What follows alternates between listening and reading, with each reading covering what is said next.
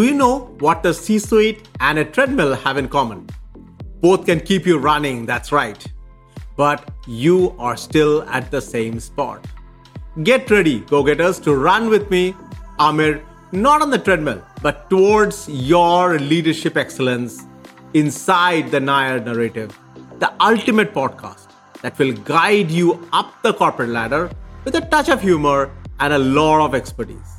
In each exciting episode, we'll dive headfirst into the fascinating science of success, unravel the secrets of effective leadership, and decode the art of skyrocketing your career. We're here to transform your journey to the top from that never-ending sprint on a treadmill to a strategic marathon that brings lasting success. So buckle up as we turn the wheel of ambition into the roadmap for success.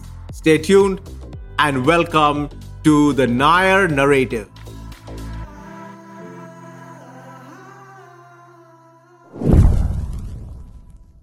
Hello leaders, I am your host Amir and this is episode 1 of the Nair narrative. Your presence here signifies your pursuit of becoming a distinguished leader within your organization. Perhaps you're already a leader aspiring to refine your skills. So what truly defines leadership? Is it mere titles or designation you hold? Not quite, my friend. Leadership is about embodying the authentic qualities and values of who you really are. So let me kick off this podcast by unveiling 3 essential attributes that will help you to exhibit leadership regardless of your role, duties, title, or gender. But before I start, let me recount a story from the Mahabharata.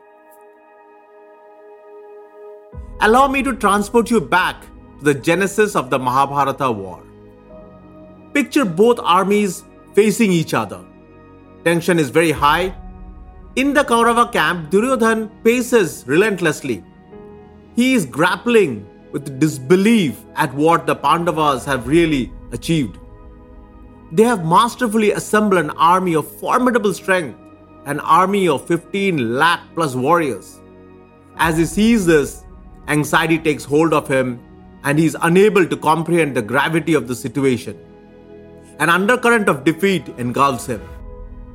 And like a frightened child, he rushes to his teacher, Dronacharya.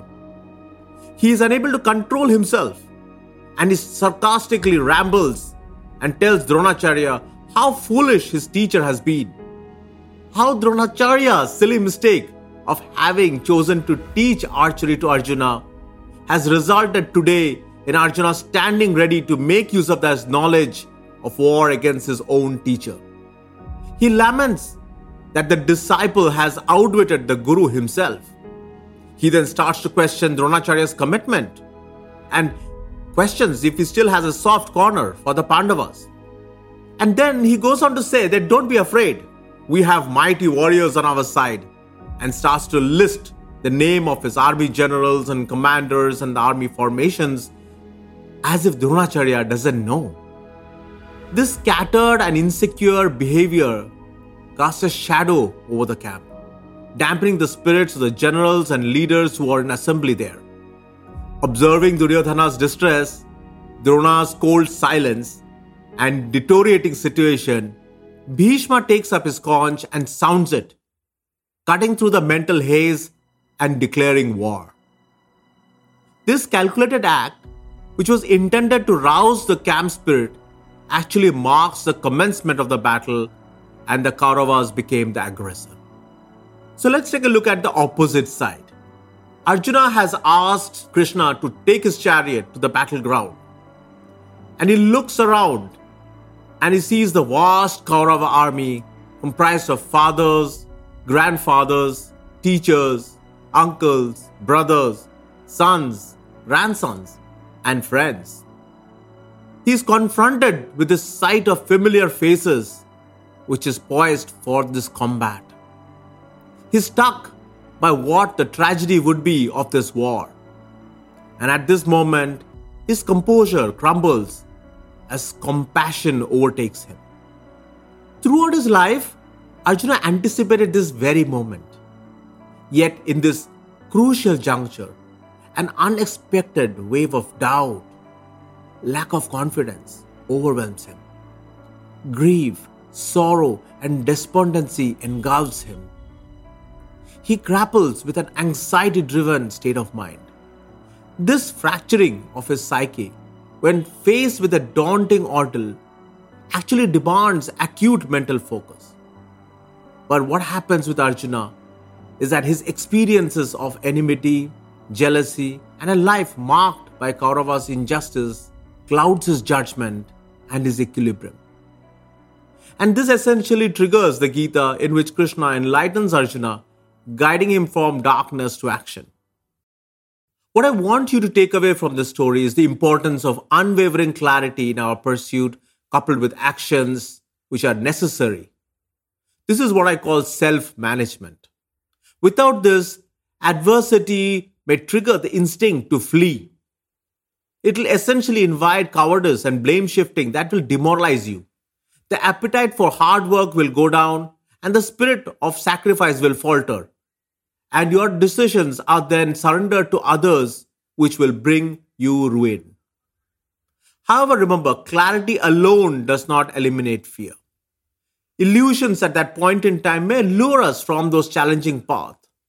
But if you have the right mentors by your side, if you are able to pick the right signals, and then you can navigate towards the outcomes that you've always desired.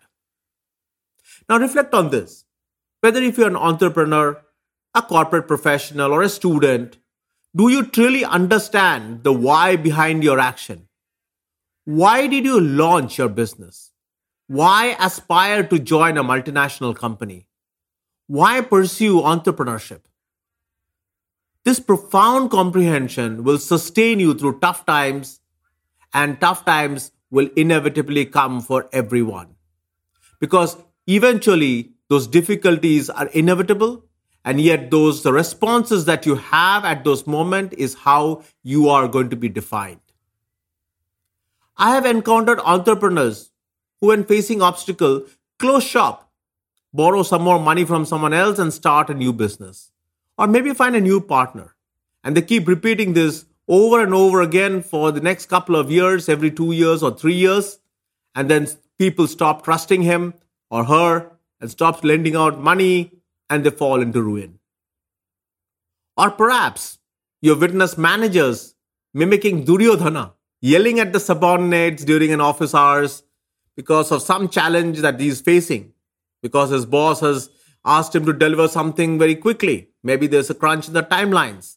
Maybe the project is not within the quality levels or within the cost levels. They start shouting at their teams. They kind of don't know what they're doing. They have no clue. They have no mission or vision. Would you know someone like that? So clarity is paramount. Once you have it, then you need to seek impartial guidance from mentors or coaches in your career, life, or business and act decisively. The second factor which can propel you towards the next year is your mindset. So there are essentially two kinds of mindset. One is a fixed mindset. In this mindset, success is about proving that you're smart or talented. It's about validating yourself. In this world, failure is about having setbacks, maybe getting bad marks in school or college, losing a match, or getting fired from the job, or maybe not getting accepted by the clients. Essentially, not reaching for things that you value is about failure. It means that you're not living up to your potential. This is a belief system working in the background. You want to be seen as a smart person. You don't want to make any mistakes. Here, people see having to work hard as a proof that they are not smart or good, so they will go out and do everything possible.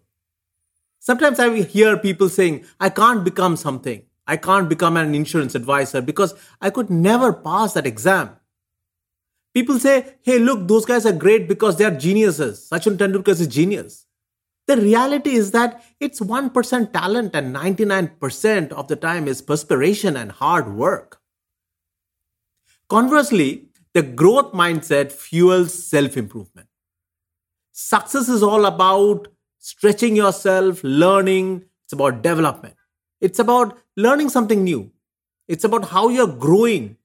People with this kind of mindset, it's success. They usually define it by, finding what they have learned through that experience. It is not a binary. It's not a pass or fail. It's not about success or failure. It's about what could I learn from that experience? What could I get to understand that I can do better? There are always people who looks for critical feedback through every single journey, even if when their things are going well, and when things are not going well, they look for critical feedback because they want to grow from that. They want to understand what mistakes they have made. They want to understand what mistakes others have made that they don't want to make themselves. So in my opinion, one of the fundamental things that you can do is to stop thinking about either winning or losing. Think about what you can learn from those experiences. This means that you have to shift from your own personal image that you want to project to focusing inwards to becoming who you really can. Now, the third thing, let me share a brief tale of a man who made up stone soup before I tell you about the third aspect. In a village plagued with drought and famine, a wise traveler was traveling through that village. And he wanted to stay there overnight. So the villagers offered him shelter. But they told the old man, we don't have food, so we are not going to be able to offer you any food for the night. So the old man said, that's okay. Let me rest here for some time. But tell me something. Do any of you have a large pot? Some of the villagers said, yes, they had one. So he said, bring one of them to me. And then he asked another villager, would you have some water? And the second villager went and got some water. Then he asked the other villagers if any of them had some wood for fire. When that villager went to get the wood, he told the rest of them that he had a special stone and he would be able to make soup from that stone. The villagers were very surprised, but they did as they were told. And so the old man then asked someone if he had some meat at his house. And one of the villagers said he had some meat. Then he asked someone else, did you have some salt? So someone else went to get salt. And then he asked the rest of the villagers if any one of them had some leftover vegetables lying around home. And you know where I'm going with this, right? So what began as scarcity, as each one of them got something or other, he made a soup and transformed that night for everyone because they all were able to eat or have soup that night through the collective effort of every single individual. In today's world, it is essential that we carry people along our journey. It's important to embrace and celebrate the difference among team members and colleagues because each of us are unique and we will bring something unique to the table. And as a leader, your job is to find it out and bring out that best quality about that person. The whole team is greater than sum of its part. So essentially your team needs to have diversity. The people that you're taking along needs to have diversity. You need to ensure there is inclusion. And these are topics of vital importance and very close to my heart. And I will be talking more about it in this podcast. So what I've shared today is just the tip of the iceberg on the entire conversation about cultivating leadership in yourself. Developing these skills is essential for taking your career, your business to the next level and progressing on your leadership journey. So have clarity or self-awareness, shift to a growth mindset, and demonstrate leadership by including others and effectively inspiring others to follow you on that journey. Remember, the leadership is a journey, not a destination, and that there is always room for growth and improvement.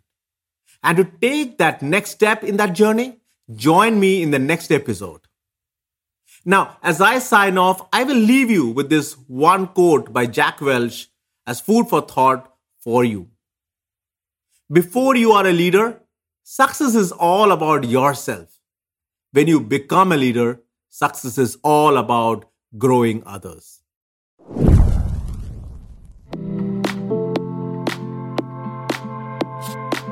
And that is a wrap on another episode of The Nair Narrator. I hope you're feeling better equipped and energized to slay your corporate dragons. If you love historical fictions and short stories, why not dive into my book? The link to buy them is in the episode description. And please do join my paid community of over 200 experts and grow with Amir. Let's accelerate your journey together. Don't forget to subscribe to this podcast and leave a 5-star rating and review if you enjoyed our time together. Let's keep the conversation going. Share your key takeaways on this episode on LinkedIn at Amir Nair. I would love to hear your thoughts. Until next time, keep reaching for your greatness. This is your host Amir signing off from the Nair Narrative. Remember, your journey to the C-suite starts with stepping out of your comfort zone. So meet me in the next episode to get a little more uncomfortable.